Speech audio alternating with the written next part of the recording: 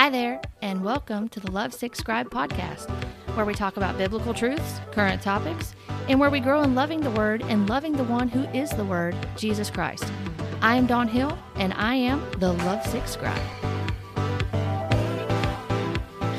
Well, hello everyone. Thank you for joining us today on Contending for the Word.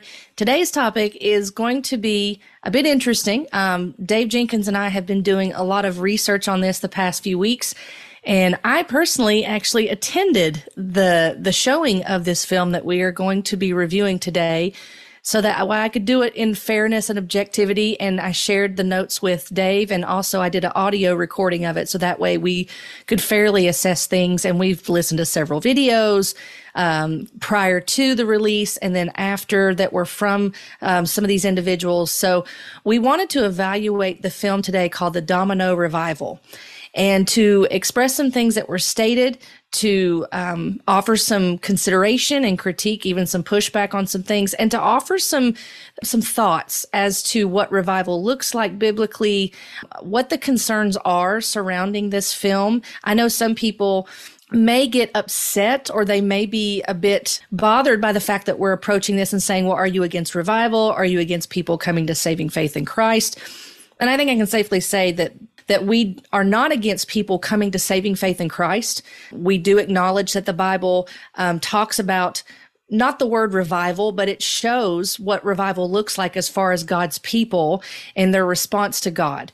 And so we wanted to talk about this topic today, knowing that it's going to be probably pushing some buttons for people, but we want to come at this with graciousness, and we also want to come at it with presenting the truth firmly, but yet in love. So, Dave, as always, I'm so glad to be part of Contending for the Word and to be helping others that are watching as we do this. So with that, I guess we'll go ahead and get started. It's always a privilege to have you and Doreen and the other people that we're going to have join soon with Contending for the Word. So I echo what you just said, and really the heart of this episode is a couplefold. One, it's a concern to speak to those that are in deliverance ministry, to speak to now leaders of the movement because they're paying attention. Also, to speak to those who are Christians and maybe they have questions about it. So we want to aim to equip you and help you and help you to stand fast on the word alone. So I'll toss it back to Dawn, and we'll continue on. So this film, The Domino Revival, was released last month on October 24th on a Tuesday evening, and it is set to air again on November 13th. But this is supposed to be a documentary, and it's featuring quite a few people in it. There's people I was not familiar with, but there are people that I was familiar with. So there are people in it such as Mike Signorelli, who is the director of the film, The Domino Revival. He's the one that actually coined that phrase or that term and creating the Domino Revival, as he talks about in the film. He also has featured Isaiah Saldivar, Alexander Pagani, Greg Locke. He has Ryan Lestrange. He has Jenny Weaver. He has Vlad Savchuk. So there's numerous people that are featured within this film. And a lot of it, most of it, I would say, a good chunk of it, was featuring and talking about themselves and talking about their growth into ministry and their platforms on social media and their followings and the things that they were doing and what revival was and what it looked like, and miracles, signs, and wonders and deliverance and people persecuting them. And there's different elements that they talked about. There's some elements I would agree with, such as the concerns surrounding people that are dealing with depression, anxiety, suicide, matters like that. There are some things that we probably would agree with as far as social issues and cultural issues that we would have concerns about. The concern I have personally surrounding this film, and I told Dave this, that there's a call for revival. And I think this matters to talk about. And the reason being is because of who is in this film. And I think that you watching need to be aware of what's going on here, because there's a call for unity. There's a call for unity among denominations, even though at the same time they'll say denominationalism is dead. Signorelli said that the other night in Times Square. I watched that video. We both watched hours upon hours of these videos to prepare for this. What you need to be aware of is what this unity looks like. The unity in this film is centered around individuals that believe themselves to be apostles and prophets. Jeremiah Johnson is another one. He is acknowledged as a prophet. Ryan and Jenny both acknowledge themselves. Alexander Pagani acknowledges himself as an apostle. And when I say apostle, I do not mean church planter.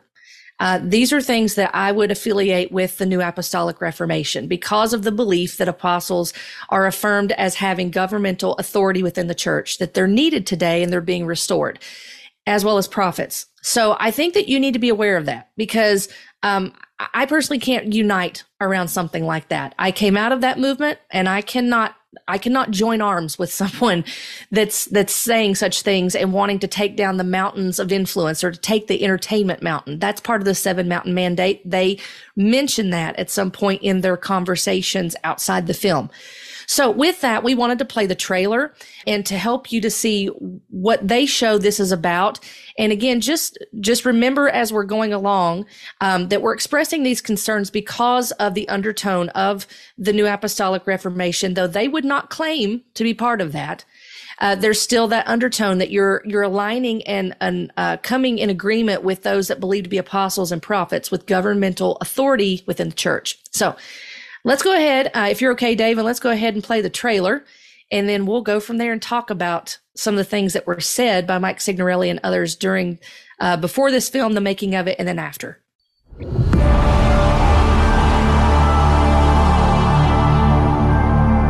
The Bible isn't the story of what happened. It's the story of what always happens. Society is attempting to redefine right and wrong. God's people are being faced with the decision. Do I bow in fear or stand for truth? It might look like it's dark. It might look like it's impossible. But I say I serve a God who deals in the impossible. Nothing is too hard for him. At his words, demons tremble.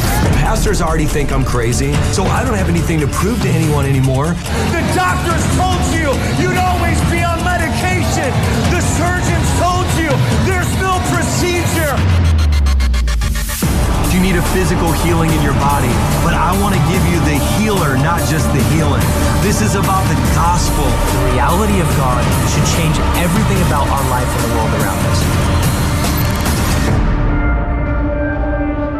There were moments where I would cry, and I'd say, Lord, what am I doing wrong?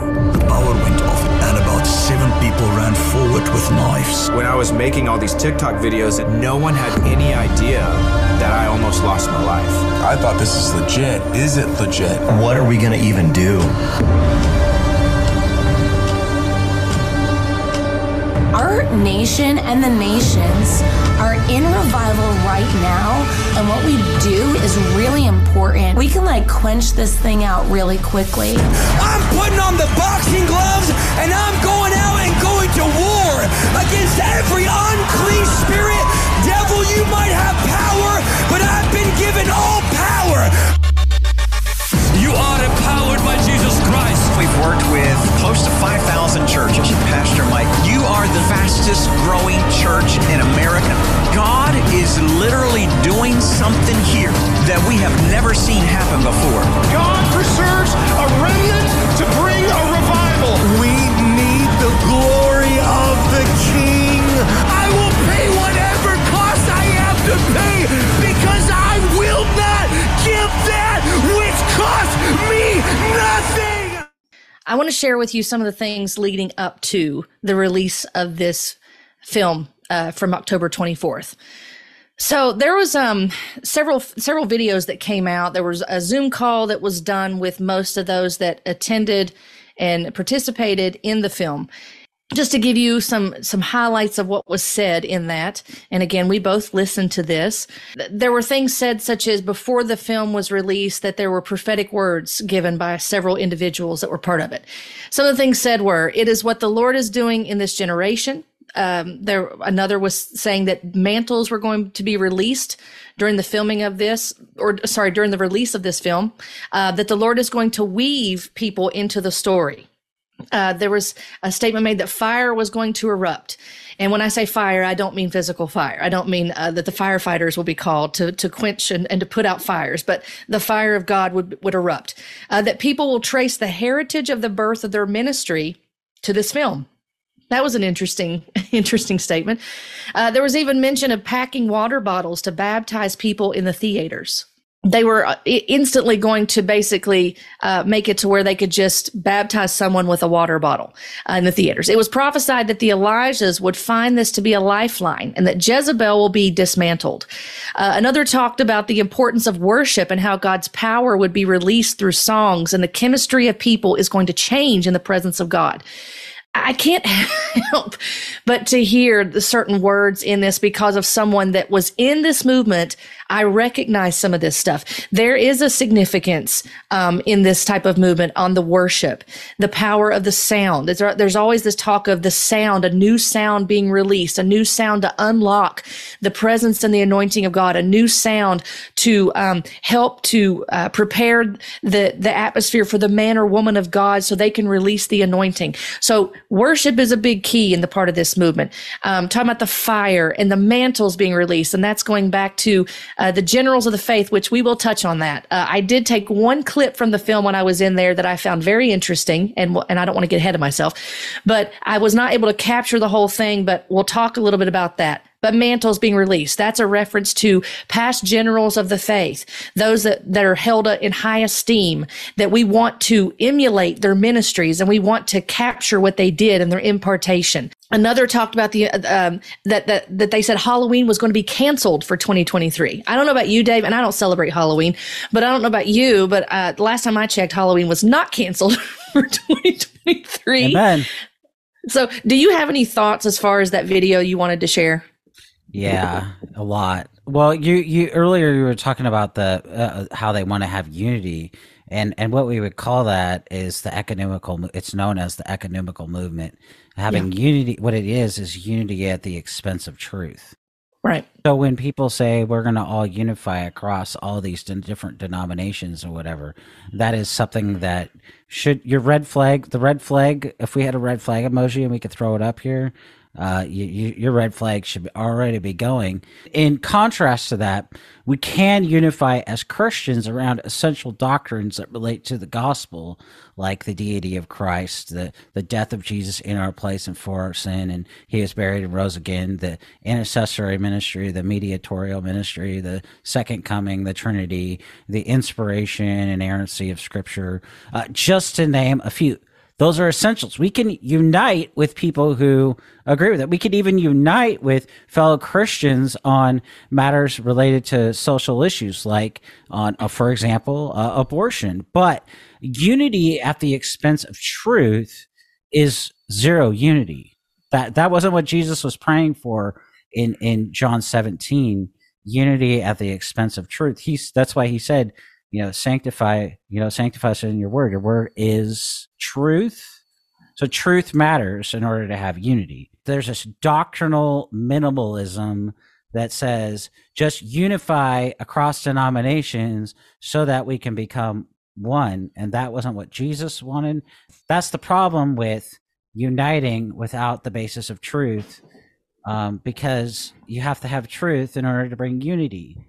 And the unity is to be expressed because of our unity in the word, and because of the word, and because of what the church has taught, not because of a movement in which they say that the Lord is at work. We're gonna put that. Notice how I said that. I said that very intentionally. We're gonna put a pin in that because towards the end, I'm going to talk a lot about revival. Just notice that they're saying that this is a move of God. This is a move of God. God is moving. If you watch the videos, not the trailer, but if you watch the announcement video, if you watch the other videos, and on, it's always about my experience.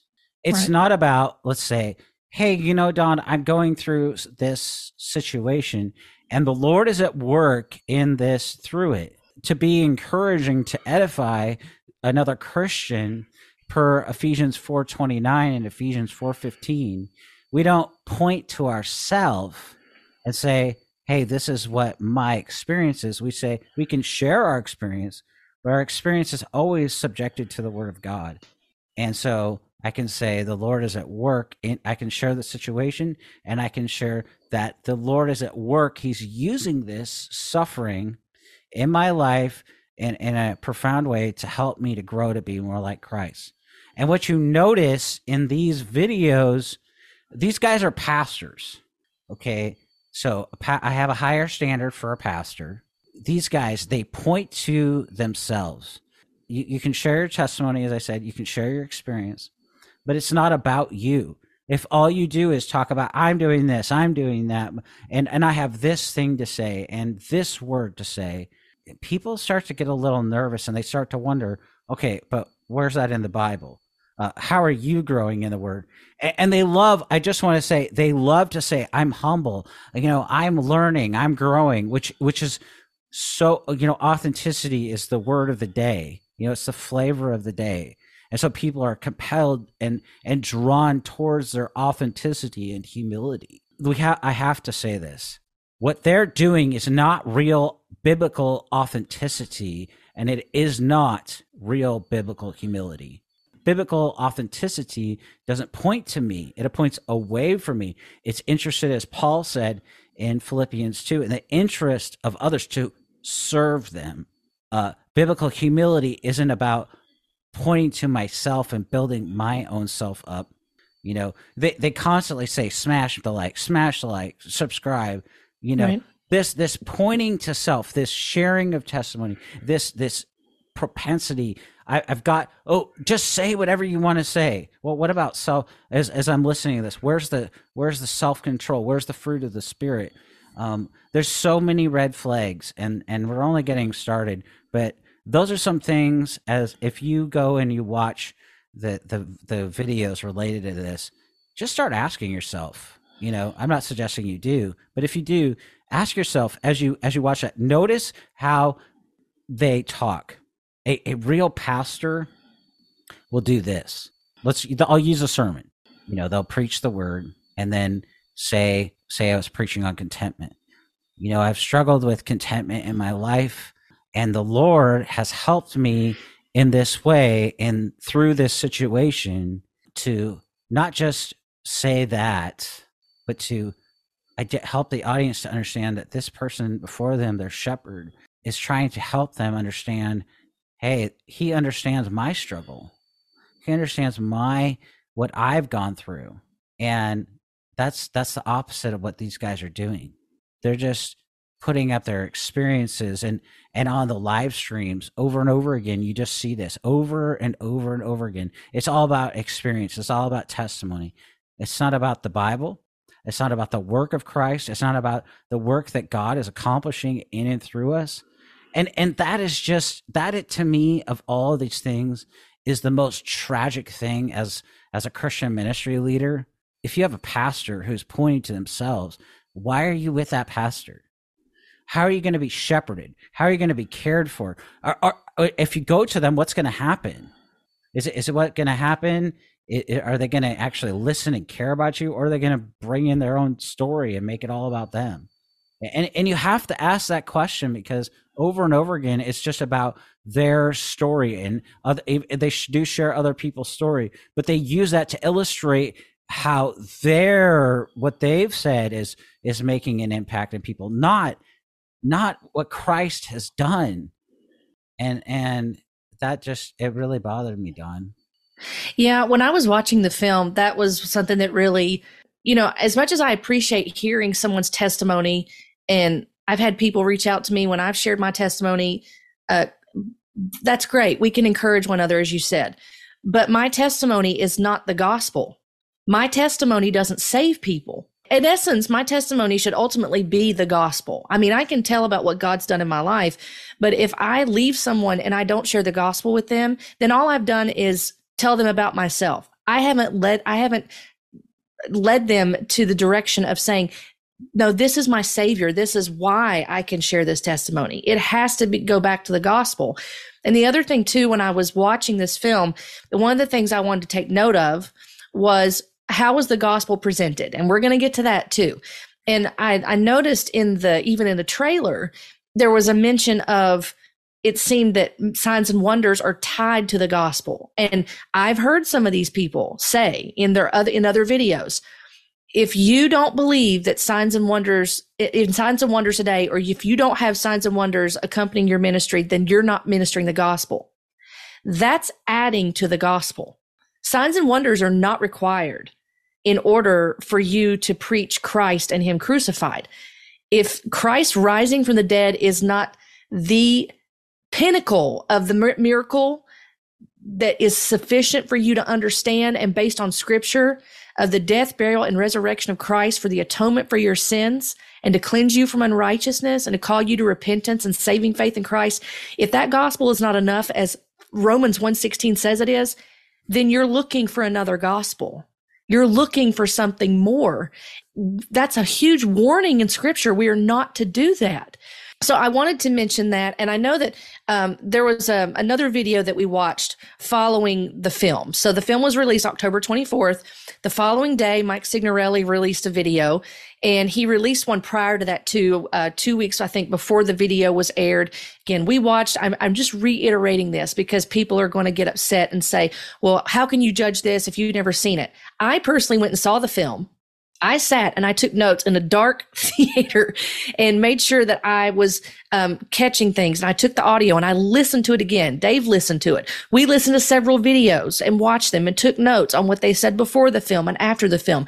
So we're trying to present these things in due diligence. So I just want to say that up front. And just to clarify one thing, that was really good. But just to clarify, it was not in my city.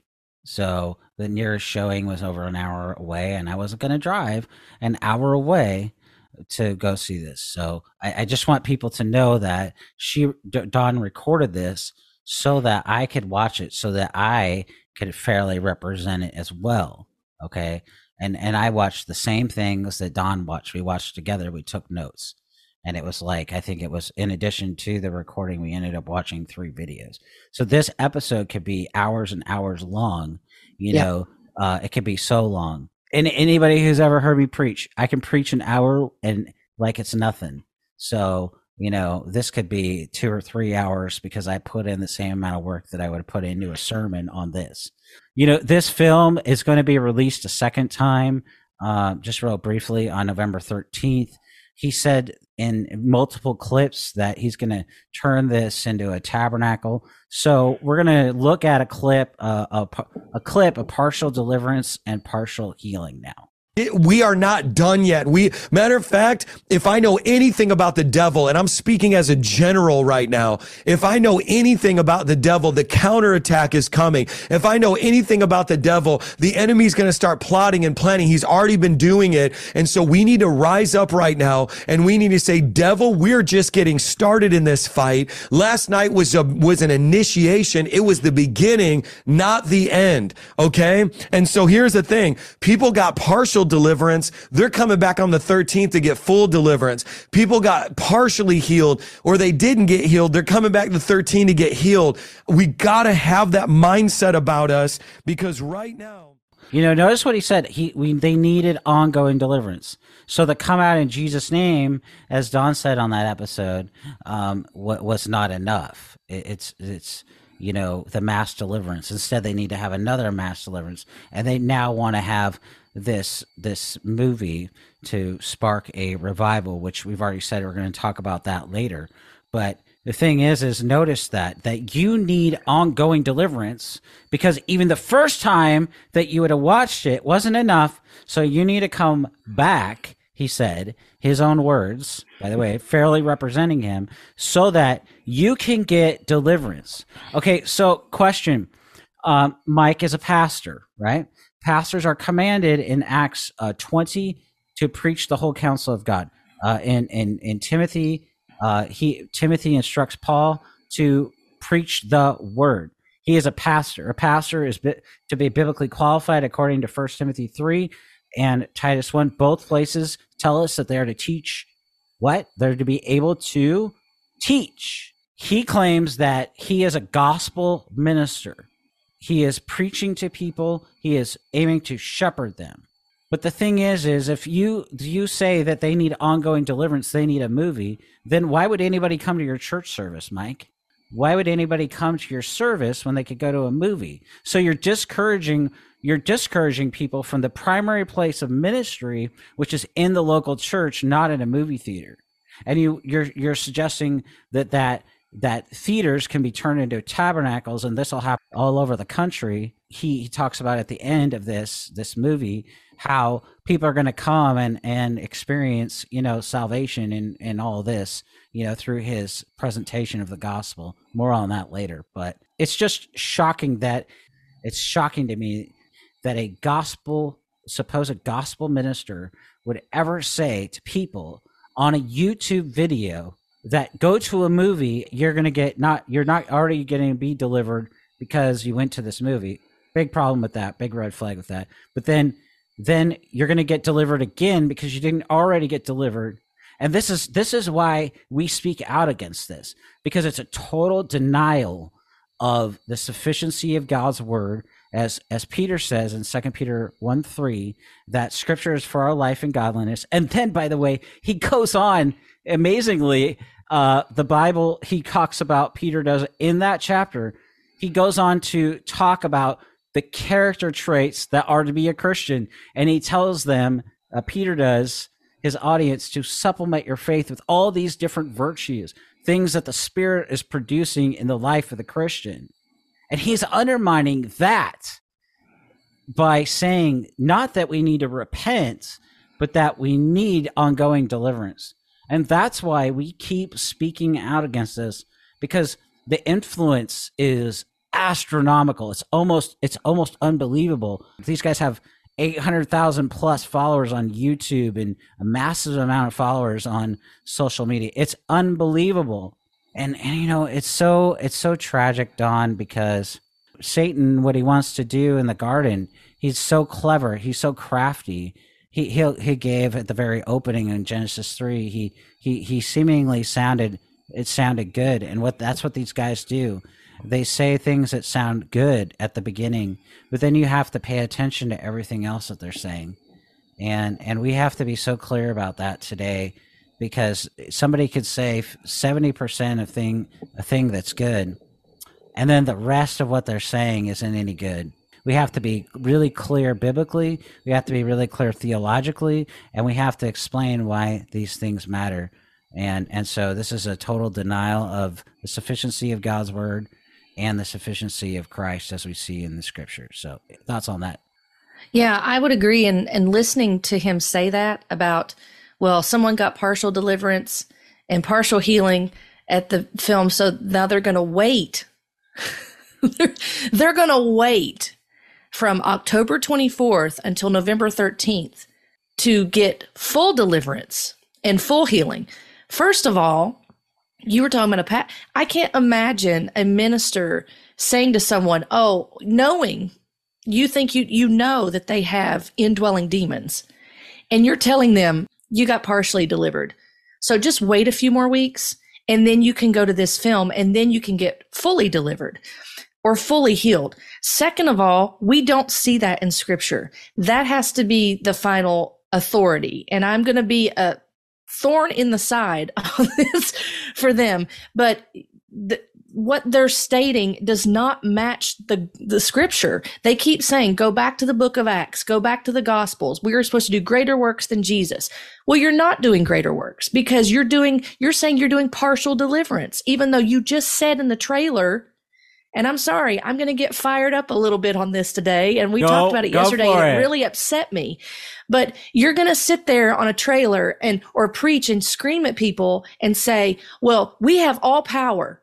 Well, it doesn't look like you have all power, sir, because you're sitting there and you're telling, another one's telling, well, you can get partial deliverance. You got partially delivered. I've also heard Mike Signorelli on a video recently say, well, the reason why people don't get fully delivered and they only get partial deliverance, and then they go and complain because they went to Saldivar's meeting or so-and-so's meeting and they only got partial deliverance, is because they partially repented. How dare you say something like that to someone? And then you want to go on to say, well, we're not the problem. You are. That's what faith healers have been doing for decades. They've been telling people it's your fault because you didn't have enough faith and you didn't do what the man of God told you to do. And it's your fault.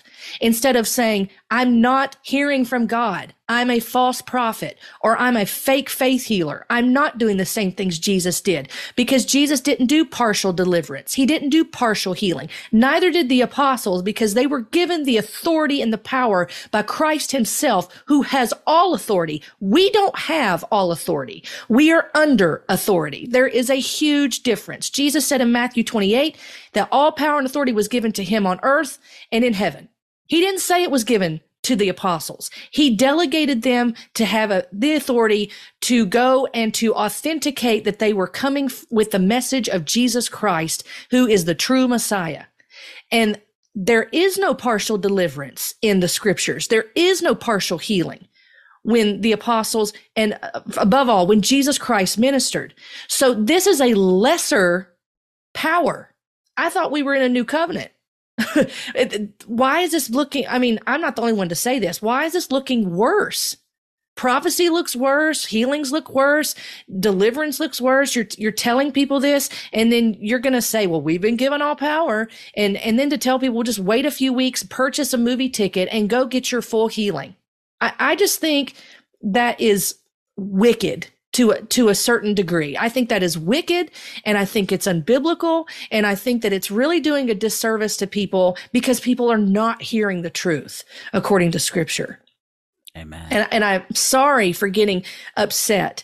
You don't need to apologize for that. But I when I listened to this, and I sat and listened to this, and we listened to this, to these videos and these things for hours on end, and taking all this in and trying to process it, it's grieving to me. Do you know how many people, this is something to consider. How many people sat in those movie theaters? Let me just say this. The movie theater I was in was small, and it was not even close to being full. How many people came to those movie theaters, did not hear a clear presentation of the gospel, even though he said he was going to give an unapologetic, brutal presentation of the gospel? How many people sat in that theater, thought that they accepted Christ and gave their full surrender and gave their yes, thinking that's the gospel, and have now been deceived and essentially on their way to hell because they haven't heard the truth of the gospel of Jesus Christ? That is grieving to think about. So I just wanted to say that because that's something I would like for those that would watch this that may be in opposition to consider. Is what they're doing really lining up with Scripture? Is what they're doing really greater works than Jesus did? Or is that what John 14:12 even means? Those are things you need to think about. You really need to think about that, and to consider. Just because you felt something, even if you went to the theater, if you felt something in the theater, or you had some manifestation, or you had an experience, your experience is not the final authority. Scripture is the final authority. The Word of God is sufficient for you to understand the truth. Yeah, it doesn't tell you how to bake a cake, and it doesn't how to tell you to find your spouse, and it's not going to give you all the little answers to life, but it is going to guide you in your life to tell you how to conduct yourself, the ways to walk, how to please God, how to avoid temptation, to be led by the Spirit. It's going to tell you everything you need. It is sufficient for that. And with that, I will get into the clips as we talk about with the movie. Now, just to give you, I'm going to summarize a lot of what was stated in this film. And so it opens with a monologue of darkness versus evil. Mike Signorelli starts, and it was a monologue, and it's showing different clips of him in New York looking out on the water in New York. And so he's talking about the darkness increasing. We would agree on that. The darkness is increasing. Evil is intensifying. The days seem to be getting darker, but there is hope because of Christ, because the light outshines the darkness because of Christ. But what I did notice is that there was a dichotomy made, I guess, if you will, that he talked about the darkness and the evil was rising, but then he said, but a remnant is rising. Where is God in that, is my question. And I'm sure that he would acknowledge God in that, but it just seemed that there was this, the antithesis was darkness and evil and the remnant. I just noticed that. That's a small observation. So everybody that's in this, they each share their stories. That's the gist of this documentary. It's them sharing their stories. They're saying that they're sharing verified miracles. They're sharing deliverances. They're sharing, their personal testimonies of their ministry, how they came into ministry. So some of the ones that share: Mike Signorelli, Vlad Savchuk, Isaiah Saldivar, Jenny Weaver, Greg Locke, Ryan Lestrange, Alexander Pagani, Jeremiah Johnson. Those are some of the names that many people will know. There were several other people in there. I know Mark Driscoll was mentioned in there as well. Several other people I was not familiar with. There was a couple, the Greens, I think that they were affiliated with the Huntington Beach Revival in 2020. So a lot of these people are sharing their personal experiences, their own ministry, how their influence grew. They talk a lot about numbers in this film, about how their influence grew and their platforms grew, and their videos that went viral and their TikToks that went viral. They talk about, they're stating that people are giving their lives to Jesus through their viral videos during the pandemic and through their ministries, and claiming revivals are taking place. Signorelli shares about how he was reading through the Bible at age 14, looking for answers, and he came to Acts 2 with Peter. So this is one of the examples that I want to share with you. This was early on in the film. And he wonders why God would use Peter. So, and he's shared this in other interviews too. I've heard him say this on at least 2 other occasions outside this film. He's probably said it more than that, but at least 2 other occasions I heard videos, him talking about this testimony. And it's the same thing. He's sitting on his bed looking for answers in the Bible. He'd been reading the Bible. This was the 4th time of him reading it through. And he begins to understand when he comes to Acts 2 about Peter, wondering why would God use Peter? He begins to understand how God uses the foolish things of the world to confound the wise. And it's in this moment that he says he understands the gospel.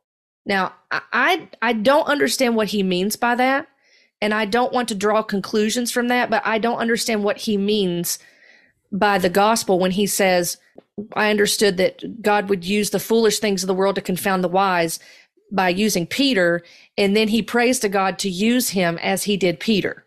So he mentions the word gospel. The word gospel is mentioned several times in the film, but I did not hear a clear presentation of it. I had Dave double check me because I didn't want to misrepresent someone. I did not hear a clear presentation of the gospel. I heard the word gospel, but not a clear presentation. He said he was baptized in the Holy Spirit, and he had a personal Pentecost in his bedroom at age 14.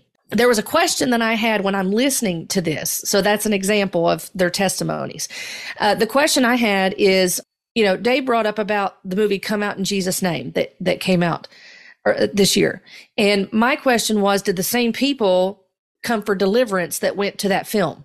I mean, I think that's a valid question to ask and to consider, because I've seen them talk about how, people only get partially delivered. It's not their fault. They do everything that they can do and they're following God. So it's on that other person.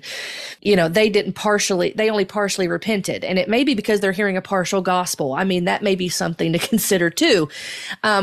Because we don't see that in scripture as far as someone that partially got saved or partially repented. We just don't see that. Either people repented and that had broken in contrition before God, and they had a transformation that only God could do of turning their heart of stone to a heart of flesh and transforming them for his glory, or they disobeyed God and did their own thing. That's a question I have. I find it ironic for all their talk that they have over authority over demons. That we're seeing these the people, the demon slayers, go into each other's churches and cast demons out of their own congregations. And this is happening over and over and over again. And I just want to say this with love. If you're listening and you're part of one of these congregations, you need to pay attention to that. There's not freedom in that. There's no freedom when you continue as a born again believer to say, I can still have demons that enter me because of things that I do.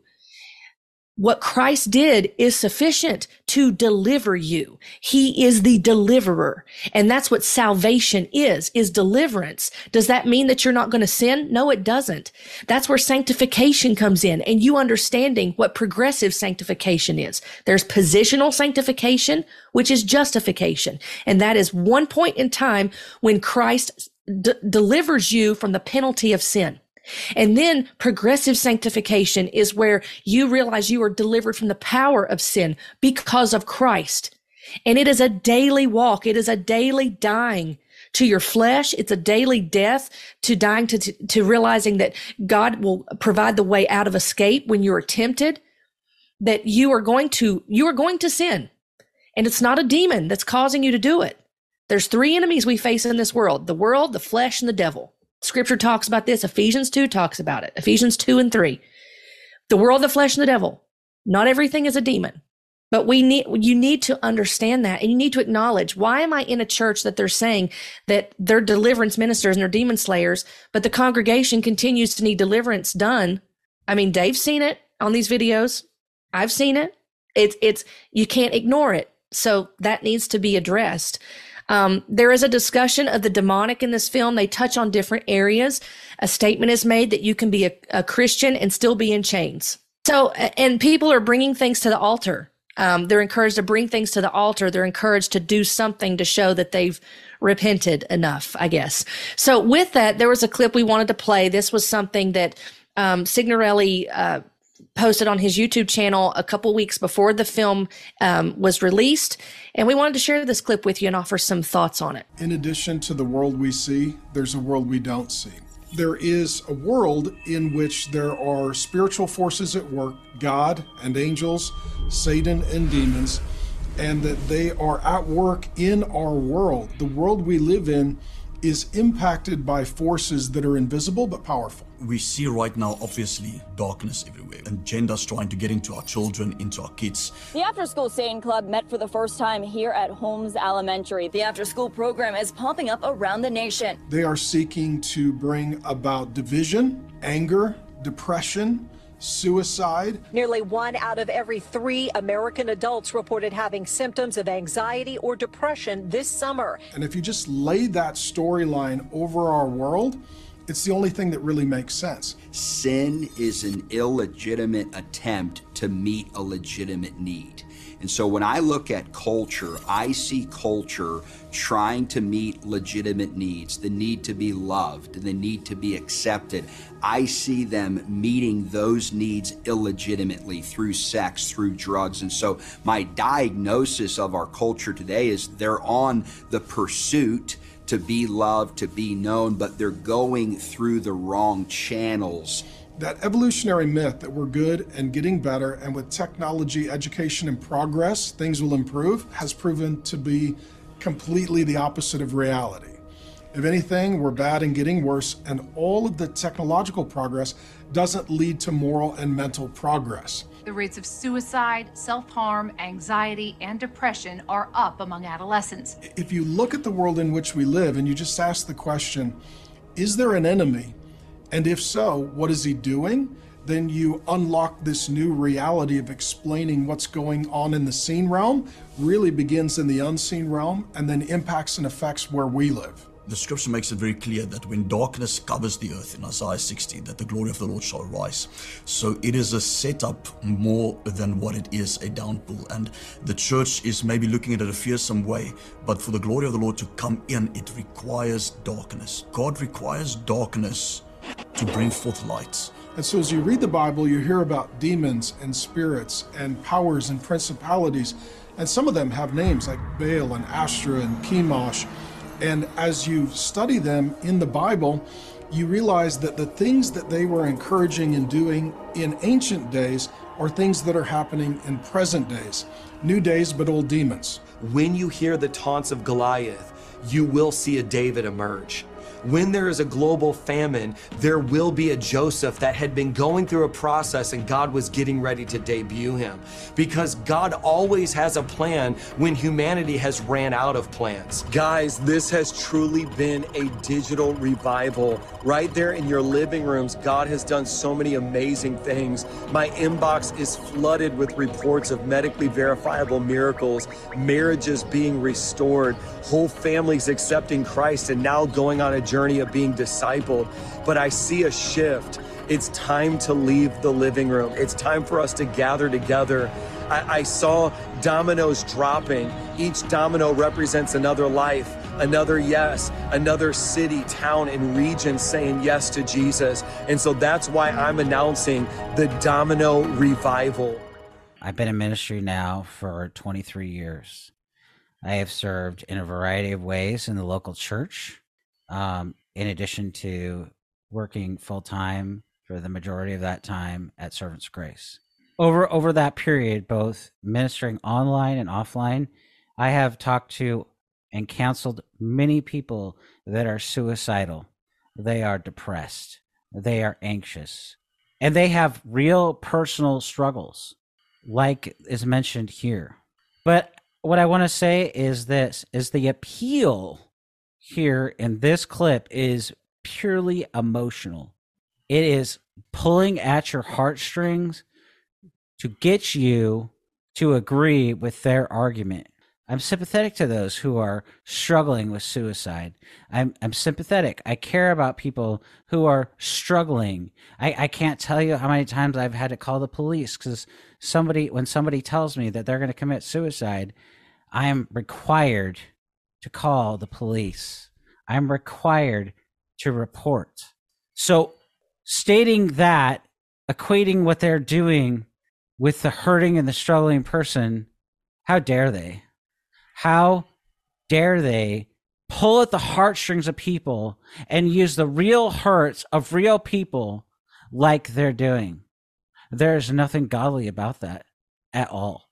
That the people that are suffering from suicide, and our teens are, and adults are, because you know what? Life is really hard. But that's not even the most concerning thing, because Jeremiah Johnson says, he talks about sin. Isn't what Jeremiah says? Sin is missing the mark, missing the aim, violating the law of God, transgression, going and crossing a boundary that God has established. That's what sin is. And there's no mention of that. There's zero mention of Christ. There's the mention by Driscoll of old demon, new days, which sounds good. Is it true? Is there an old demon for a new day? Where is that in the Bible? This is all called equivocation. It's called let's make an appeal based on some semblance of truth to people, and then they'll be emotionally drawn, like I talked about earlier, through their authenticity, through their humility. And that's all this is about. It's all about my testimony, my story, my thinking, what I think, is superimposing my meaning over the passage. You know, it can be very convincing for people who are biblically illiterate. And biblically illiteracy, that is the problem with this movement, is people don't know key facts and key ideas and the meaning of things. And with these people, with these guys, they use words and they make it sound so convincing because they're so passionate, but they don't know what the words mean, and they don't know how to apply, and even more importantly, they don't know how to apply them to the lives of people.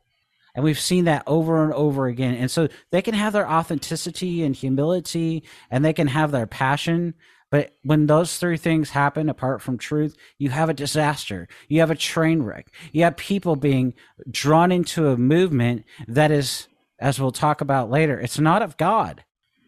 It emanates, Satan is all about emotions divorced from the word. What God is interested in, and there's a whole book of Psalms, the book of Psalms is all about this. The book of Psalms is written so that we would have our emotions regulated by the Bible. It's not first and foremost my experience. It's God's word. God's word is the final arbiter for truth. And that's the central problem with what we call theological liberalism. Many of you would know it as progressive Christianity. It places experience and scripture at the same level. And that is always a recipe for disaster. It has always caused problems. And it's exactly what we see in this movement. It's exactly why people are, oh my gosh, this story is so captivating, because we are all made to love stories. God wrote a story and he gave it to us in a book. And that book, the Word of God, has one unified story over which, from Genesis to Revelation, is centered on the person of Christ. And so we are naturally drawn to stories. We are naturally drawn to captivating leaders. We're naturally drawn to authenticity and to humility and those things, but you have to be careful because these guys, they don't want your best. They don't even know what they're talking about. They don't.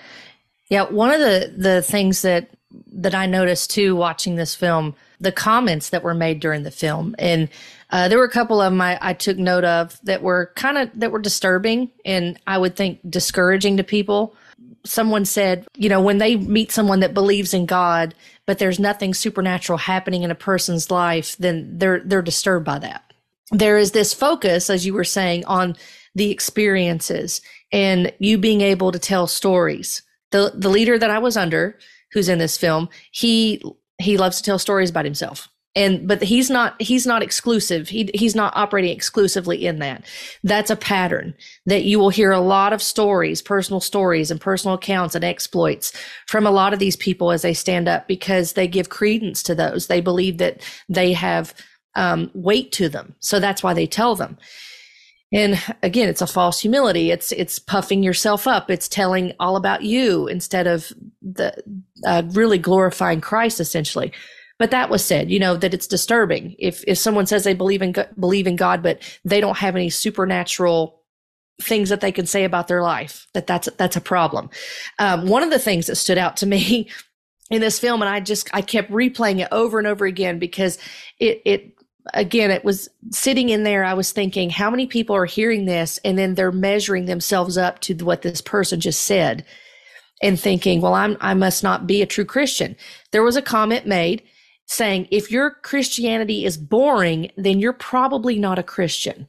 And that was verbatim. I wrote it down and I went back and listened again to that individual say this in the film. And I thought, what?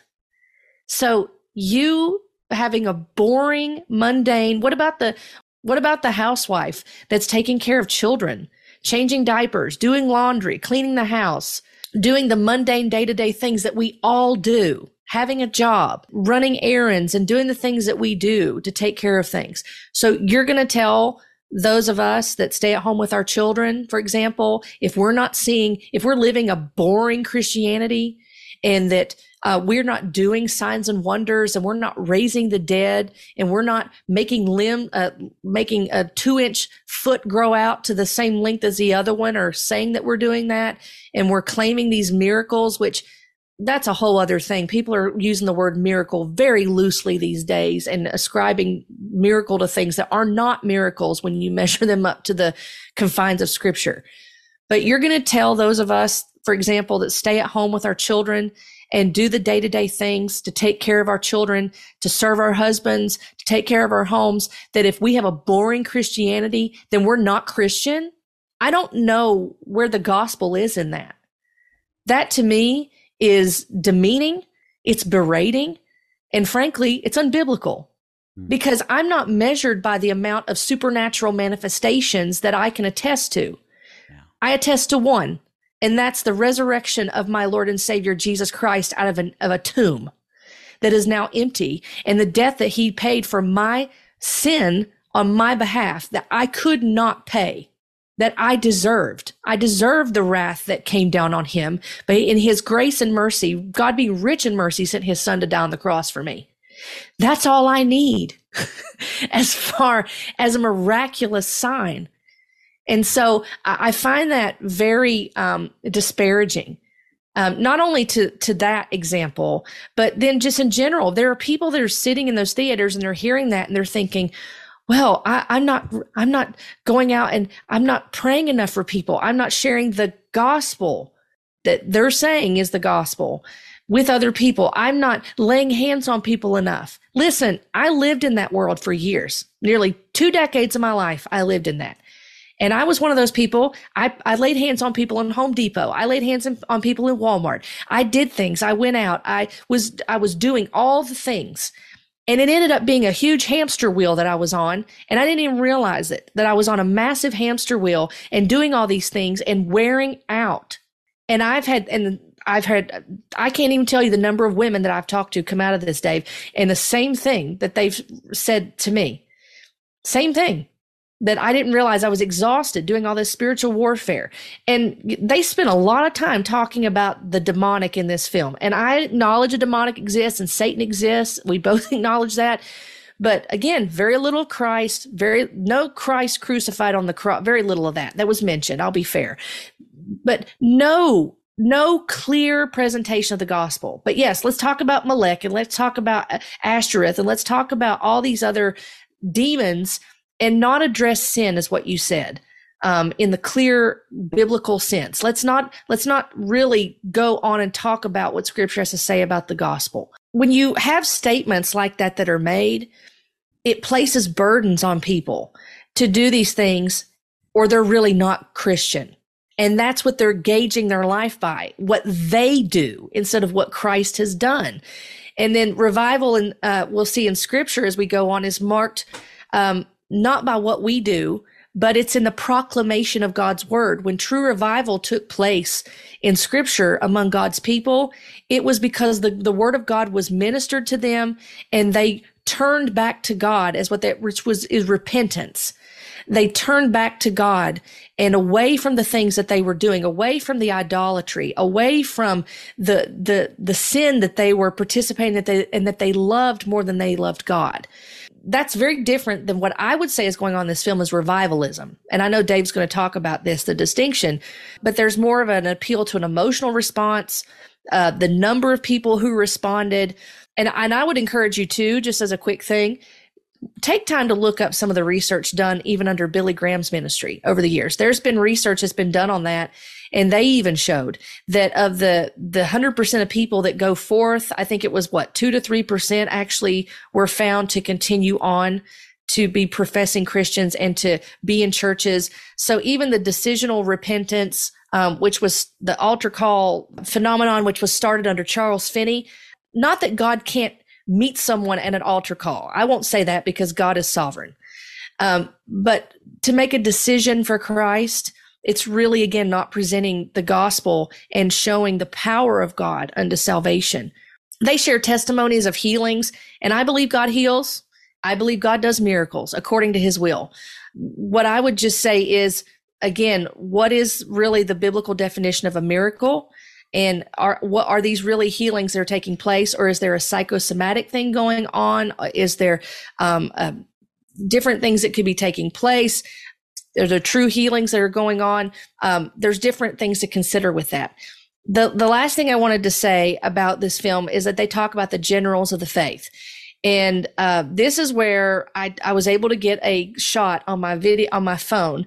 And just to say before we play it real quick, Signorelli says before this is played, and I'm using his words, he said, Christ paid the ultimate price, but it is the people who pay the price and show others that it is possible. They find a way by retracing ancient paths. And then they go on to a little bit later to play this clip, and they're identifying certain people in the film with past generals of the faith. So the two I didn't catch, the first one was Jenny Weaver. They compared her to Amy Semple McPherson. And then Ryan Lestrange, they compared him to A.A. Allen. So when you hear about the generals of faith, and many of us heard that have been a part of this movement, or maybe if you're watching and you're still a part of it, there's always a big focus on the generals of faith and propping them up. And I have great respect for people that have ministered the gospel in the truth according to the word of God. But I don't want to emulate those people, and I don't want to put them on a pedestal, because at the end of the day, they're fallible people just like I am.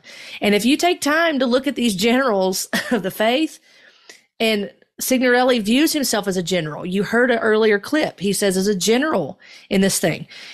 Many of these people that I had to learn about in this movement, John G. Lake is a big one. I mean, that's one that he is massively revered in this movement.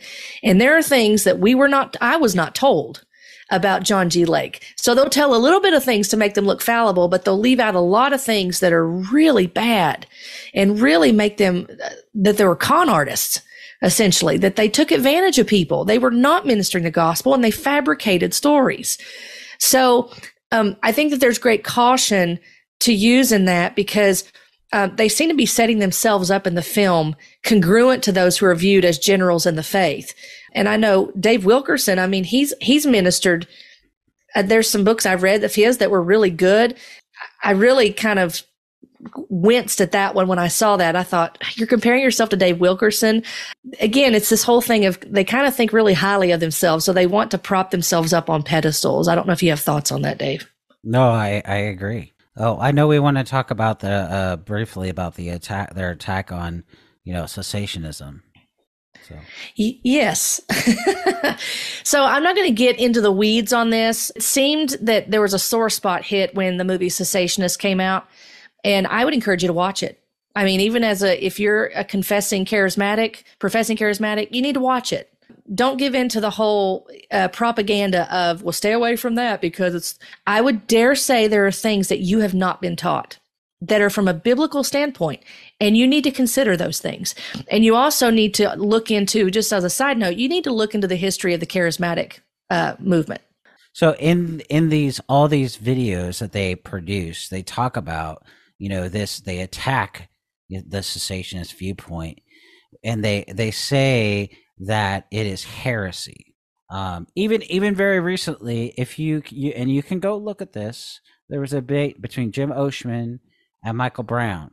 And at the very end, one of the hosts of Bible Dingers asked Michael Brown, do you think that you can interpret the Bible through a cessationist viewpoint? And he said no. And then, Jim was asked the opposite question. Do you think that you can somebody can interpret the Bible through a continuationist viewpoint? So Don and I thought that it would be good to include a very short clip. It's about 2 minutes, so it's not exactly that short, but we thought that it'd be good for you to listen or watch this clip towards the end of this discussion that Michael Brown and Jim Oshman had on Bible Dingers. It was a live stream a few weeks ago. So here is that clip. One final question that we ask all of our guests to kind of conclude the discussion. Ryan, why don't you ask that question? Yes, and sorry, we're right towards the end here, and sorry guys in the chat, we aren't going to have time to get to a live stream Q&A today because we only had an hour and a half, and it seems like we were just getting started in the conversation, honestly. But Dr. Brown, I'll start with you. Would you say that the cessationist interpretation of the Bible is a possibility? No. Okay. And Pastor Osmond, I'll go to you next. Would you say that a continuationist interpretation of the Bible is a possibility? I would say the answer to both of those questions depends on your hermeneutical presuppositions. If I approach the scriptures with the same hermeneutical presuppositions as Michael does, I would say yes, it is a possibility. And if Michael approached the scriptures with the same hermeneutical presuppositions that I did, then he would have to confess that cessationism is a possibility. The difference between us comes back to the way we approach the various presuppositions that we bring to the passage when we're looking at it.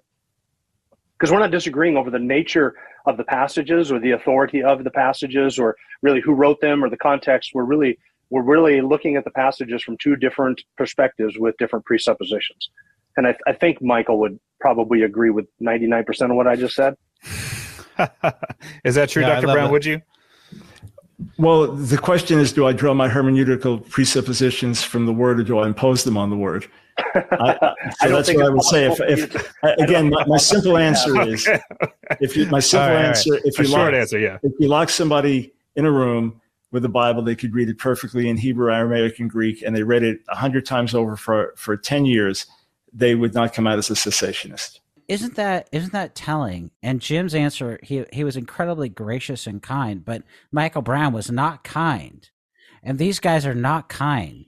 When you say, as Michael Brown did, okay, that you cannot interpret the Bible through a cessationist view, but you can't qualify that enough. He will undoubtedly come out in later days and try to explain what he meant by that, but the statement stands. What you're suggesting to people and what they're hearing is that you can't even be a Christian and read the Bible if you're a cessationist. Cessationists don't minimize the power of God. That would mean that we don't believe the Bible. Okay, it would. We're not minimizing the power of God. Here's the other problem historically. John Calvin is called the theologian of the Holy Spirit. John Owen is the prince of the Puritans. That's it. That's his title. That's what he's considered. That's a historical fact. Both men wrote extensively on the Holy Spirit, especially Calvin. He wrote multiple volumes of his works are on the Holy Spirit. To suggest that somebody like Calvin and Owen can't interpret the Bible, when guess what Calvin did in Calvin's case, when Calvin was preaching, when he would preach from the New Testament, he's preaching directly from the Koine Greek, which, if you don't know, that's the language of the Greek, the kind of Greek that is used in the New Testament. When he's preaching from the Old Testament, he's preached directly from the Hebrew without notes. These men weren't trying to replace or supplant the Bible. They were trying to be faithful and respond to heresies that were going against what Scripture taught. Okay, and that's also why we have confessions today, like the London Baptist 1689 and the Westminster Confession of Faith. These are just summaries of what Scripture teaches about a variety of topics. But to say that being a cessationist it means that you're a heretic, then you're saying that person that is a cessationist isn't a Christian, and your viewpoint is the only way to be a Christian. Or in Michael Brown's words, if you can't read the Bible through a cessationist lens, then you can't be a Christian. Because one of the marks of that you have the Spirit is that you have a hunger and a thirst for righteousness. And not to mention that, if you can't interpret the Bible through a cessationist lens, then guess what? The Holy Spirit isn't going to be able to convict you of your own sin and help you to grow in the fruits of the Spirit and in sanctification. You're not going to be able to hear you're not going to be convicted when your pastor's preaching because you don't have the Spirit. And the pastor is trying to help you. By the way, Ephesians 4:15 or Ephesians 4:12, excuse me, is telling us that God gave us pastors and teachers who are supposed to help us to rightly interpret the Bible. But if you can't read it through a cessationist lens, then you can't even be a Christian. So you're saying that churches and pastors who believe in this are not Christian at all. That's where the argument goes. And I undoubtedly know, having listened to many times with Michael Brown and all these guys, they undoubtedly would push back on everything I just said and said that I was uncharitable. But the truth is, what Michael Brown said in that discussion with Jim Oshman was so outrageous. I'm trying to keep myself calm here, because that really, really bothered me. I know people on both sides of the issue. I have friends on both sides of that issue. Guys that are not hyper charismatic, but they're more towards the middle. They still believe in the sufficiency of Scripture, on their basically soft continuations. And I have friends that are much further down the road on cessationism. I love both of them, and we're still Christians. We're still Christians. I believe the Bible. I take the authority of Scripture extremely seriously. But what these guys do isn't that. It's not standing on the Word at all. It's all standing on what I think and what I feel, and calling somebody a heretic and using terms that have no meaning, that has no meaning. It's not the meaning of the word. Words have meaning. If they don't have meaning and they can be used any way that we want, especially when it comes to theology, then it's no wonder why people get so confused. And everybody goes and amen, amen, amen.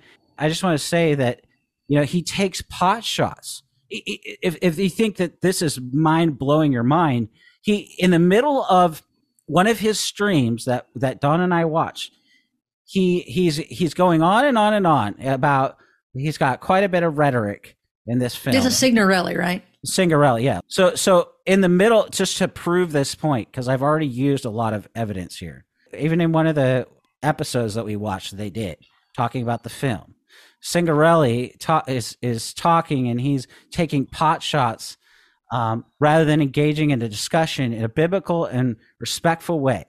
So he's going on and on for a long time, and then he's talking about free speech, and then somebody comes into the chat and they say something against deliverance ministry, and what we're about to see and hear is how these guys respond. But the ironic thing is that he's talking about the First Amendment, the ability to have free speech. Now, we have free speech.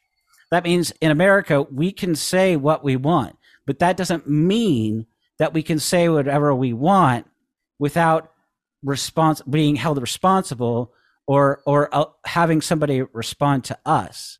We have the right to say what we want, but the other person has the right to respond to what we're saying, is what I'm saying. Right. And instead of it's ironic to me that in the midst of this chat about this movie, he's talking about the First Amendment, and then he shuts people down. He tells them, the moderator of the chat, to remove that person because they're going against deliverance ministry.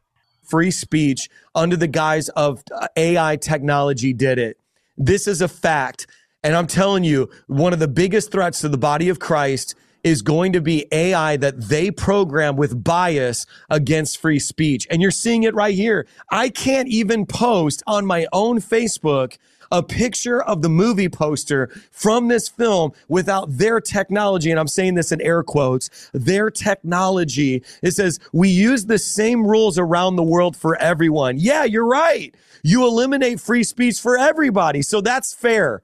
It's fair if we don't let anybody have religious freedom. And it's the reason why we established the United States, religious freedom and free speech, the First Amendment.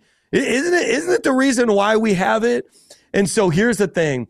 Somebody block that person in the chat that's speaking out against deliverance ministry. See, the devil's coming out right now. When you unmask the devil, I feel the fuego right now. Let me just tell you. When people are like, well, I don't know if it's the devil. Let me tell you, there's only two teams. You're either team Jesus or you're team devil. There are 10 virgins, 5 unwise and 5 that were wise. Jesus said you're either a son of disobedience or you're a son of God. There is no middle ground. And that's why, and right now we're starting a block party in the chat for everybody who's against the casting out of demons. We're starting a block party, and you might be invited to the block party if you say something stupid in the chat right now. Matter of fact, thank you, God, for bringing them out so that we can block them. Because a moving train, look me in my eyes before we block you. A moving train doesn't stop for barking dogs.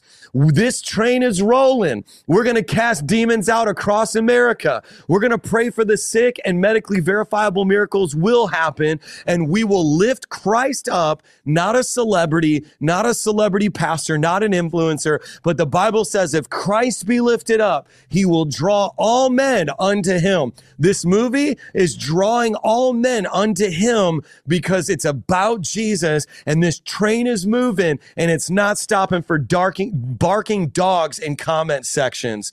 Shh, come on, bye-bye. All right, so let me just show you this because that was my page. Well, I watched that clip, or I watched the whole video, and when I watched that clip, I rewound it a couple of times to watch it, and I'm just going to say this, and then I'll move on.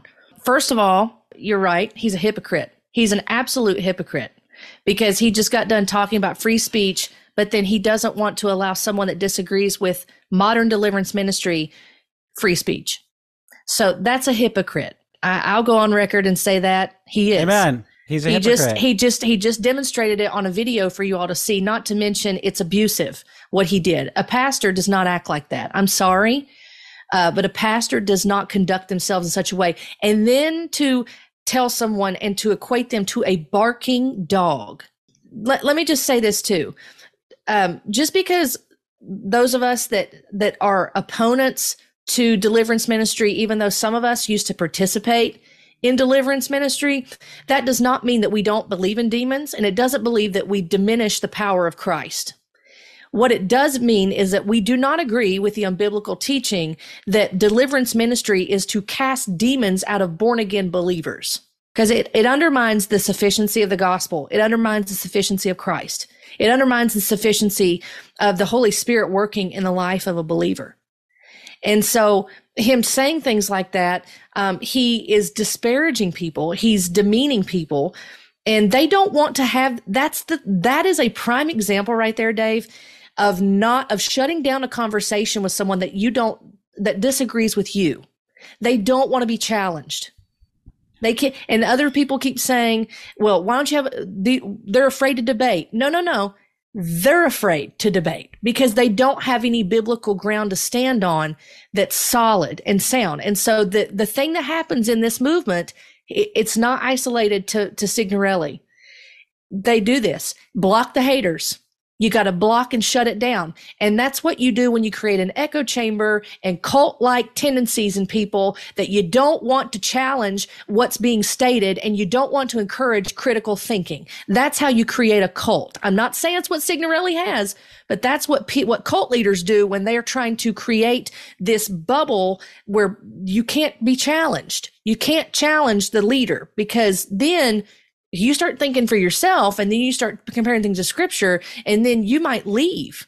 That's a dangerous trail to go down. So I reject that person that was being called a dog. It's a moving train doesn't stop for barking dogs. I think that is disparaging. I think it's ridiculous and I think it's immature to do something like that. And if you don't want to, if you don't want to be challenged, then maybe you shouldn't, be saying these things and calling these doctrines giving them such power if you don't want to be challenged on those matters in a biblical way. So I'll move on. Amen. No, I agree 100%. He's a hypocrite. And anybody that you should never shut down. No pastor should ever shut down anybody like that. And it's a chat. And that's not the only time that we've seen that. They talk about, the gospel. They use this word a couple of times, as we've mentioned, but there's no clear presentation in the film or in Signorelli's teaching. So let's take a look at that now. You have to be completely surrendered. You can only belong to one kingdom, the kingdom of darkness or the kingdom of light. You cannot serve two masters. You'll love the one and you'll hate the other. And so surrenderedness happens like Romans chapter 10 verse 9 that says, confess with your mouth, believe in your heart that he's the Savior and you will be saved. But confession is the first step, not the final. What I actually see is Jesus demanding every idol be broken. Jesus demanding anything you have in reservation, give me 100%. I'm not asking you if you listen to worship songs and read your Bible. I'm asking you, will you surrender everything for once and for all? Jesus didn't say struggle with your sin. He said things like, if you can't stop sinning with your hands, cut it off so that your whole body can actually get to heaven. Jesus said a statement that extreme to help us understand that we are not to play with sin. We are to abandon it and walk the other direction. That is called repentance. And many of you have become good at confessing, but you've never repented. Why do you think we have so many pastors that are falling in the faith? Because we got good at church, we got good at confession, but we never repented. Because in order to step in, you might have to give up some pills that are hiding in your purse right now. You might give up some weed. You might give up some heroin. You might have to give up something. I'm giving you some time to determine if you really want to come into the kingdom or if you just want to be a Christian by title. There is a difference between 99% and 100%. 99% surrendered is 100% disobedience. The Bible says, for without faith, it's impossible to please God. And so it's not about increasing your understanding. It's about increasing your submission. I'm talking to even ministers and pastors. Your heart has grown cold. Come on, you've become a professional Christian. You've forgotten your first love. I want to get your heart burning hot for Him.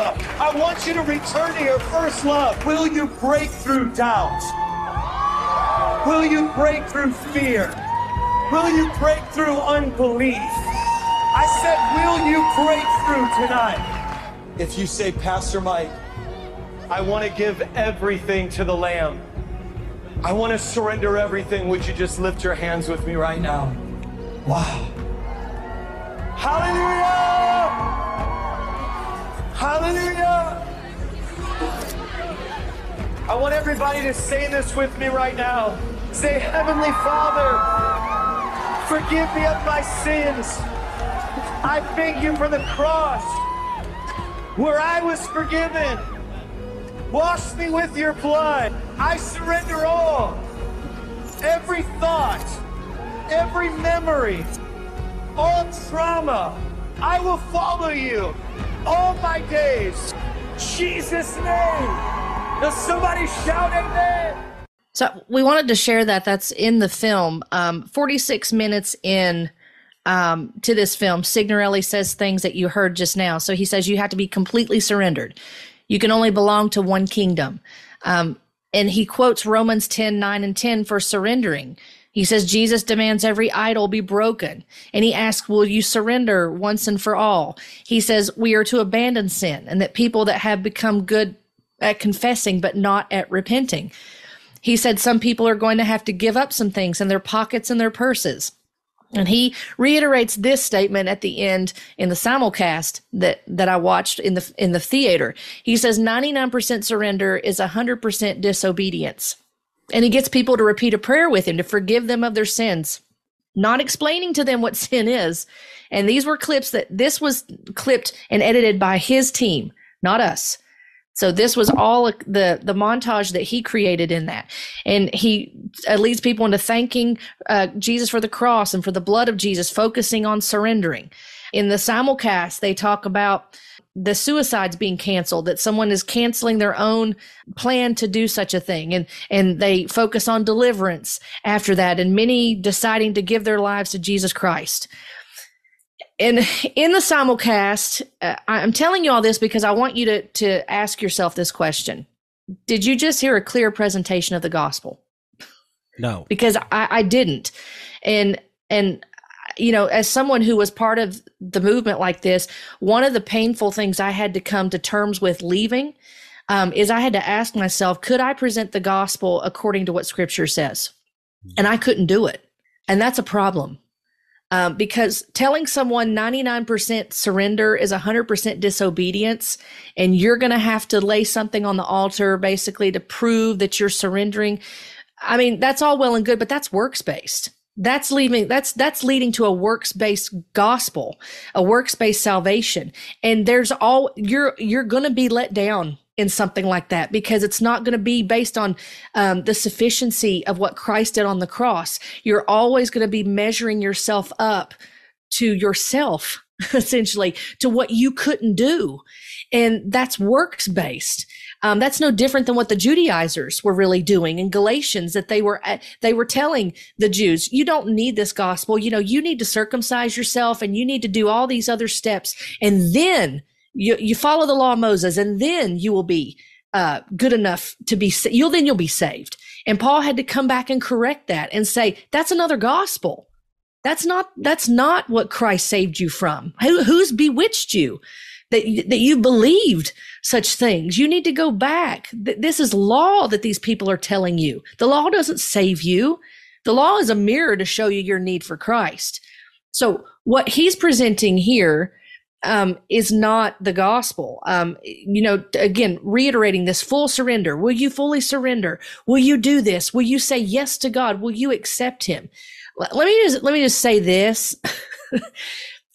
We don't make Christ Lord and Savior. He already is Lord and Savior. Amen. So the matter is, are you going to repent and believe and put your trust that he has fulfilled and satisfied the wrath of God on your behalf for your sin, which is rebellion against God, because you and I both, we're lawbreakers apart from Christ. The wrath of God abides, Scripture says, the wrath of God abides on those who do not trust in Christ.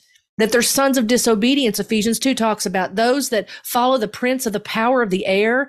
That again that's a whole other thing to talk about deliverance. Those who follow the prince of the power of the air, those are sons of disobedience.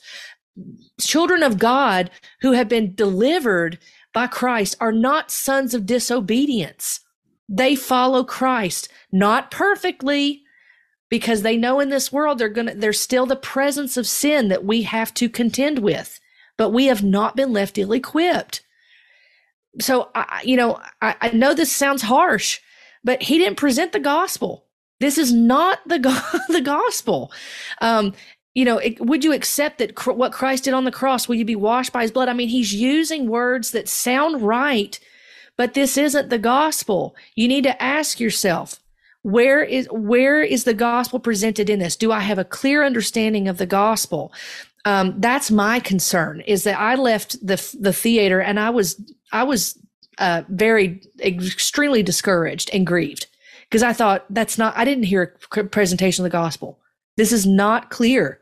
There are people leaving confused and deceived because of what was just said. There's no explanation of sin. There's no explanation of rebelling against God. There's no talk of the wrath of God, why salvation is needed. That's all in Scripture, guys. It's all laid out in the plan of salvation as to why we need Christ. So those were my thoughts on that. I didn't know if you had anything to add, Dave. Notice how he used the word repentance. He talks about repentance as being essentially sorry for your sin. So if you're pastors are falling, people are struggling. And so it's all repentance in this view, according to him, is all about being sorry. But repentance in the Bible, and it's not even just about changing your mind, which he says, with all due fairness. Repentance is not just being sorry or changing your mind. Repentance is being sorry, leading to a change of life, because you're turning away from your sin and to a person and to the work of Christ.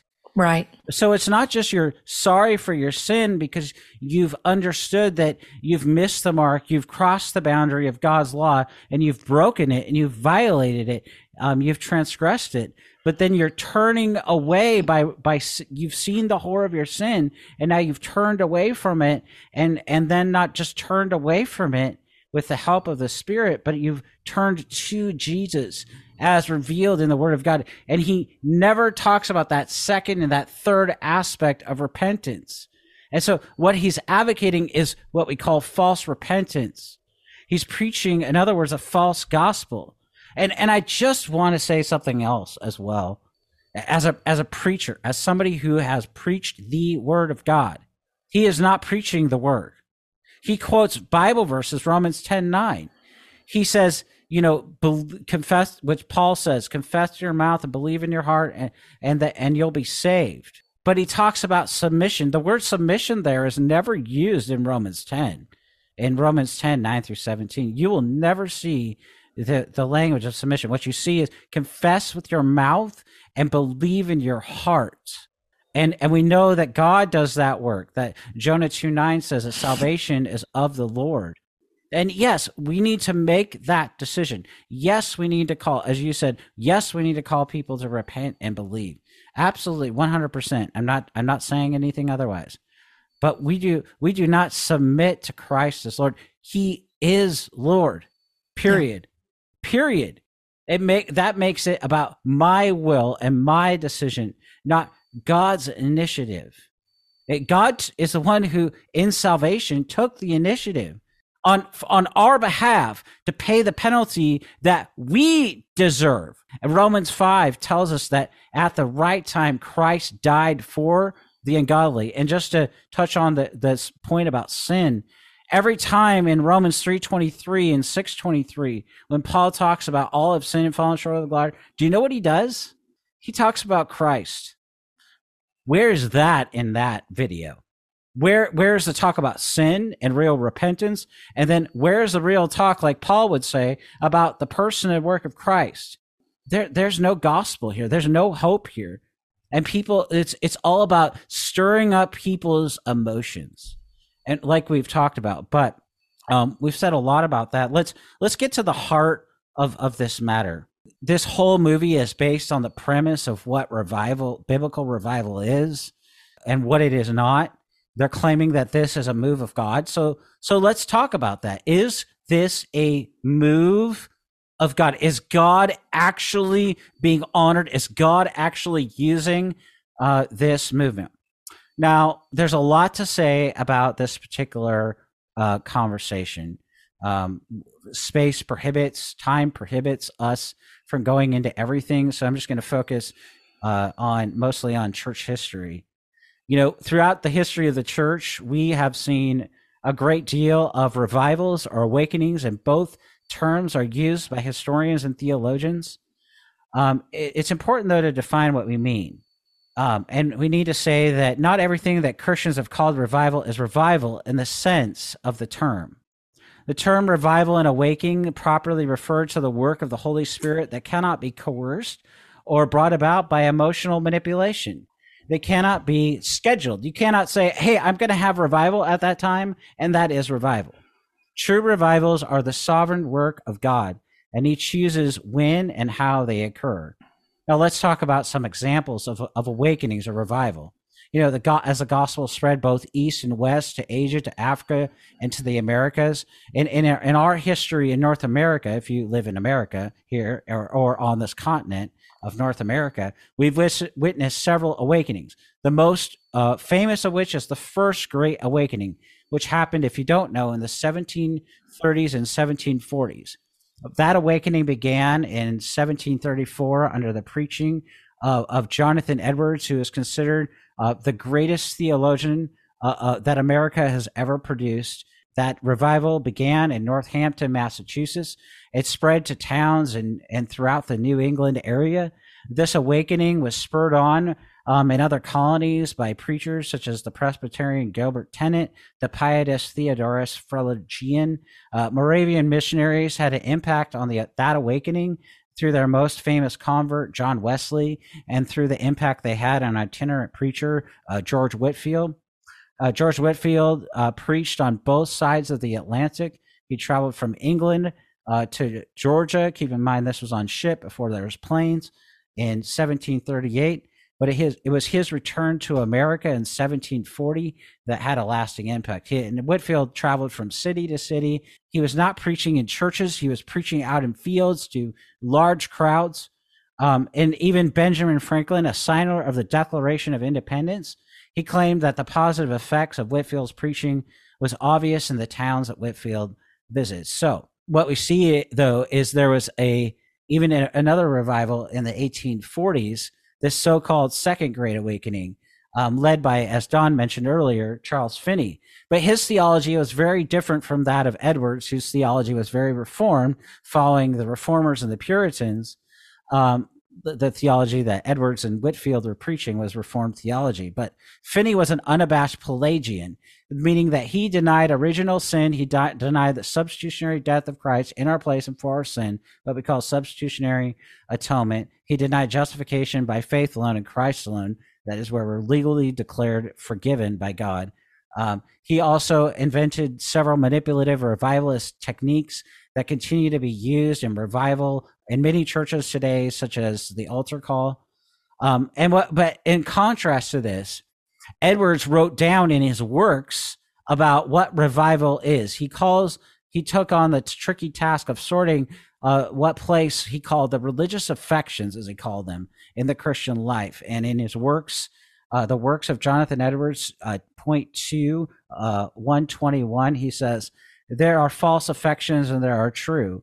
A man's having much affection don't prove that he has any true religion, but if he has no affection, it proves that he has no religion. And so what Edwards is working out here is he's processing in his own words, as he often did, the revival in 1730s and 1740s, this period of awakening of people's hearts when many people claim their hearts have been profoundly stirred by God. Edward's beloved wife, Sarah, had fallen into this sort of a rapture, feeling herself remarkably close to the Lord. And true spirituality was not expressive and swept up, but modest and buttoned down. And this discussion on spiritual ecstasies became a referendum on the revival itself. Now, Edwards, in this work, The Religious Affection, he lists 12 negative or inconclusive signs of conversion, including strong emotions, interesting, bodily reactions, and an outbreak of religious conversation, 12 positive signs that show that the Spirit has truly regenerated the heart unto faith in Christ. Well, in his fourth positive sign, Edwards zeroes in on the way that affections, in his own words, in 266, he says, arise from the mind's being enlightened rightly in spirituality to understand or apprehend divine things, meaning that they understand the gospel. They understand, the death and the burial and the resurrection of Christ. In other words, what he's talking about is thinking about salvation and the God who commissioned and initiated it and fans the spiritual flame inside of us through the Spirit into a flame that is grounded in a grand vision of God. Edwards is saying leads to a great way of living. In point 298, he says, he that truly sees the divine, the transcendent, the supreme glory of those things which are divine, does, as it were, know their divinity intuitively. He not only argues that they are divine, but he sees that they are divine. He sees that in them wherein divinity chiefly consists, for in this glory does mainly consist the true notion of divinity. God is God and distinguished from all other beings and exalted above them, chiefly by his divine beauty, which is infinitely diverse from all other beauty. They therefore that see the stamp of this glory in divine things, they see divinity in them, they see God in them, and so to be divine. That's what Edwards is talking about. He's talking about understanding the character of God revealed in the Word of God, over and against those who would manipulate or schedule revival. Now, his final sign is Christian practice or holy life. He's concerned that the person be walking with God.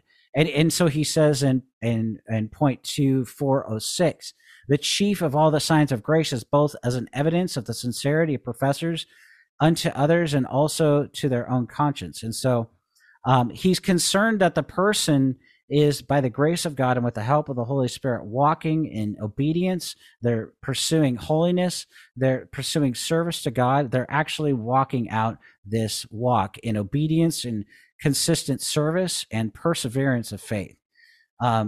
So over and against this idea of that we've been talking today about heightened emotion, this overemphasis on emotionalism.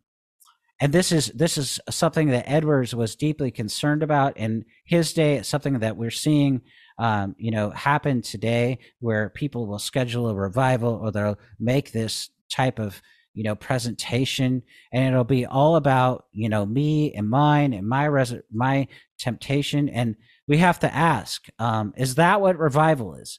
Well, true revival isn't based on that. True revival, as we see in like Nehemiah 9, the people heard the word in Nehemiah 8 from Ezra, and they turned to the Lord. They didn't just say, hey, this is, what's being taught to me is I don't agree with it because I don't like it. It doesn't make me feel good.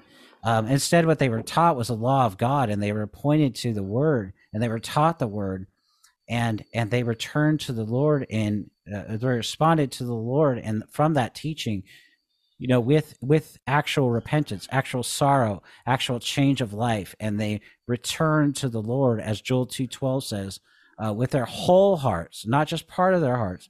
And we have to ask, what are the signs?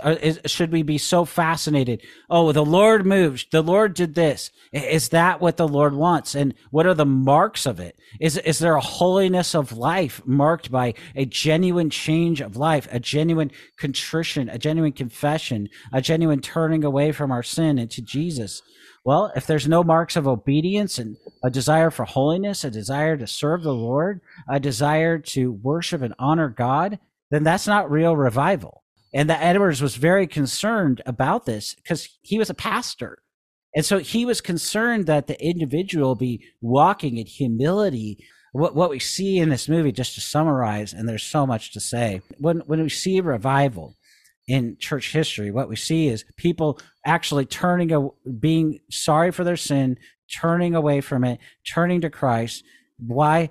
Through the preaching of the Word of God. That is, when the Word of God is central in our churches, God could bring revival. He could awaken people's eyes, but he can't bring revival Revival will not happen where Christ is not honored, where the gospel is not preached, where Christ himself is not presented in the gospel to people. That's where you have a false gospel. And that's what we see in the Domino revival. We see a false gospel. We see a false gospel preached in this movement. And as we've talked about, there's no mention of the sufficiency of Christ. Christ is not sufficient.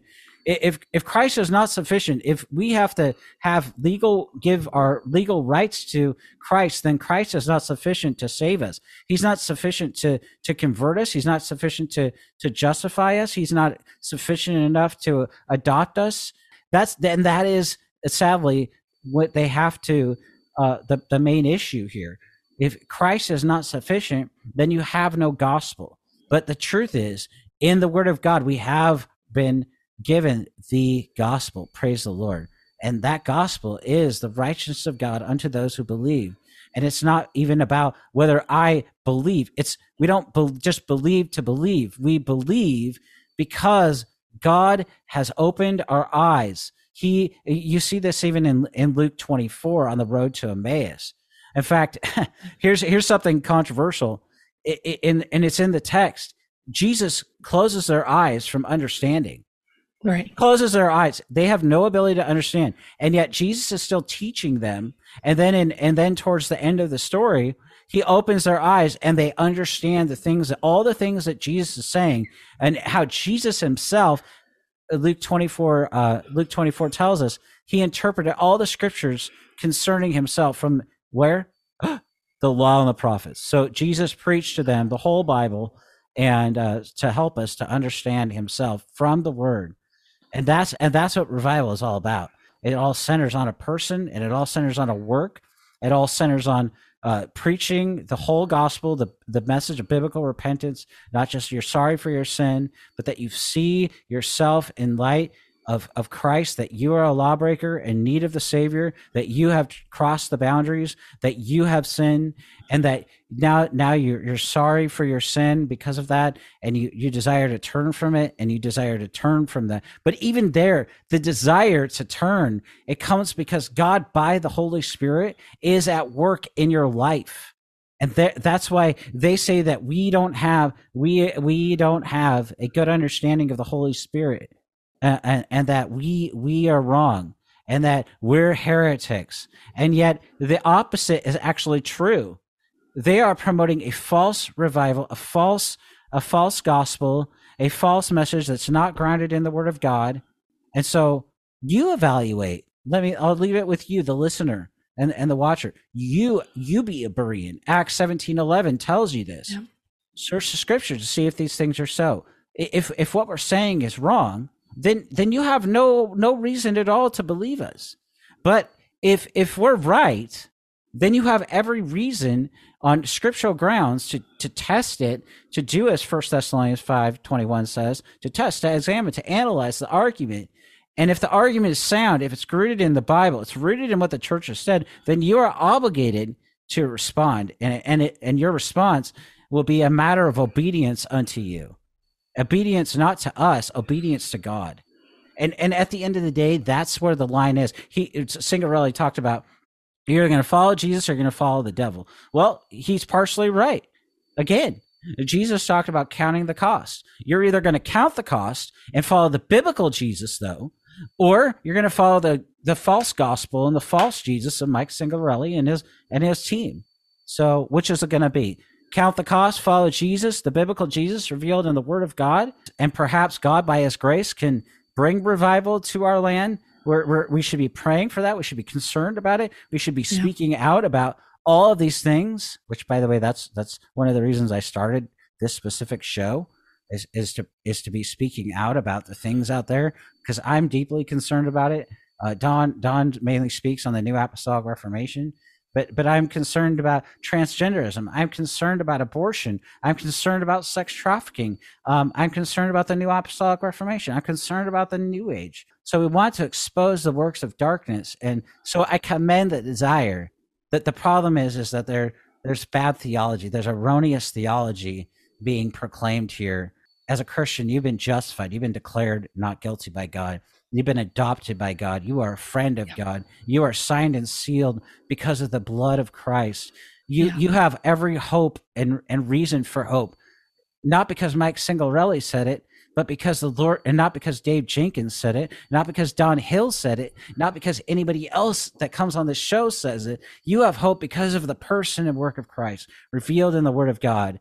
And so our hope, our confidence is not in a man. It is not in a movement.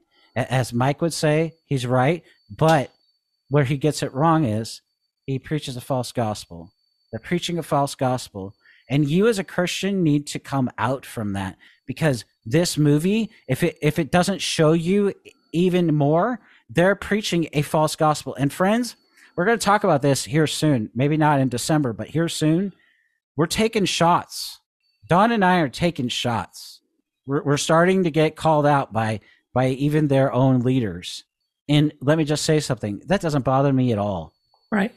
But because we're not attacking them, we're dealing with their substance. We're dealing with the substance of their teaching, of what they say, and behind what they're saying is all these presuppositions. Don't be biblically ignorant. Open your Bible. There is a Bible. You can read it. You can read it on Bible Gateway. You can read it at Blue Letter Bible. You can, I'm sure, any church that you would go to, they'll be glad to give you a Bible. You can find it on esv.com or .org and the ESV Bible app. You don't have to be biblically illiterate. You can read the Bible. You can study the Bible. We have so many resources at Servants of Grace to help you to that end. No, I appreciate you sharing all the things you did about the history, just the general overview of the history of revival. And I think it's really important that people understand that there is a difference. Just because someone claims revival doesn't mean that it's true revival. There can be what's called revivalism that's going on, that you're working it up and you're manufacturing it. So I would just encourage those that have listened, and thank you for taking time to listen, because I know that we did a longer episode today, but we both felt like this was an important topic to cover. You need to be looking at this and evaluating it for yourself, and not just taking our word for it, or the opposite side of their word for it. You need to go and say, what does Scripture have to say about this? And to understand that revival is not marked by manifestations, by signs and wonders. I mean, even in Edward's time, that he had similar concerns about the manifestations and things. That true revival in the hearts of men and women is marked by the pure gospel of Jesus Christ. And it's what he has done. There is nothing that you can do to work up revival to happen. It happens because God permits it in his sovereignty to bring you to life, and to turn your heart back to him, to be brought from spiritual death to spiritual life in true salvation that takes place. So, and I would encourage you to, for those that are pushing back on those, the demon slayers and others, you're not a barking dog. Saying such things to people, it's designed to try to shut you down and to try to get you to where you won't question. And Scripture tells you that you are to test the spirits, that you are instructed in Scripture to make sure that what you're being taught is lining up with the Word of God, because at the end of the day, we want to honor God in his Word. And when the Word is being twisted and it's being misrepresented and it's being presented in a way that is not honoring God, then that matters. Context matters. True doctrine matters. This movement in the New Apostolic Reformation, it matters, because it's twisting things. It's twisting worship. It's twisting the word. It's twisting our understanding of authority, of power. It's twisting our understanding of God's sovereignty. Satan is being made to be sovereign in this movement, and I will stand on that. And we must come back to the truth of the Word of God, because it matters. So we both appreciate you taking, again, time to listen today. And we hope that this has been helpful and edifying, I hope, and challenging to you to go back to Scripture and to test all things. We're really aiming to help you. We're aiming to warn you about these men, about this movement, and we're going to keep speaking up. It matters. The truth matters. God's word matters. the sufficiency of Christ matters. The work of the church matters. And so we're committed to that end and to equipping you to be able to continue. Thanks for joining me on this podcast. If you would like to connect with me, you can find me on Facebook and Instagram. You can also email me at dawn@lovesickscribe.com. If you've enjoyed this podcast, I hope you'll consider leaving a 5-star review and that you'll even share it with others who may benefit from the information provided. If you also like reading, you can subscribe to my blog at lovesickscribe.com, where I release weekly blogs that correlate with the podcast episodes. I've enjoyed our time together today, and I look forward to our next time together as we dive into biblical truths, current topics, and where we grow in loving the Word and loving the one who is the Word, Jesus Christ. Blessings to you.